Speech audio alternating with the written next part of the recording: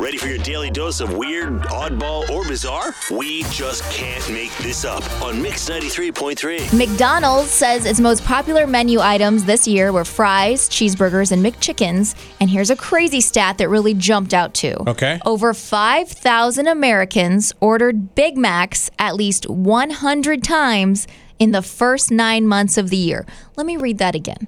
Over 5,000 Americans ordered Big Macs at least 100 times in the first 9 months of the year.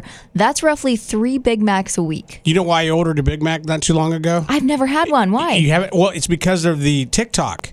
They show a Big Mac, and if you take the center bun out and you put it there, it's just a great sandwich. Interesting. Without all the extra bread. And I'm like, it's good. And then, of course, locally for Kansas City, why we're selling a lot of Big Macs is after the Chiefs game. If there's a sack, you buy one Big Mac and you get one free. Say sack again. Sack. And New York City is still on the hunt for its rat czar. Mayor Eric Adams says he's fixated on removing rats. He said they take up residency in every neighborhood across the 5 boroughs. The city posted a job listing last week looking for a, quote, bloodthirsty candidate who would be willing to successfully mitigate the city's rat problem, earning a paycheck of up to $170,000 a year. Oh, jeez. The mayor says he seriously fears rats, and anyone who isn't afraid of them is his hero.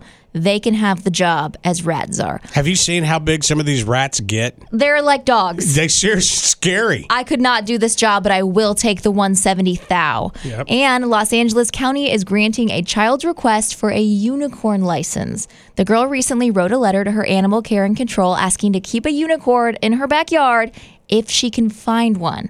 The director responded with a pink unicorn license and a few conditions. She said, if you can give the animal regular access to sunlight, moonbeams, and rainbows, you could have a unicorn.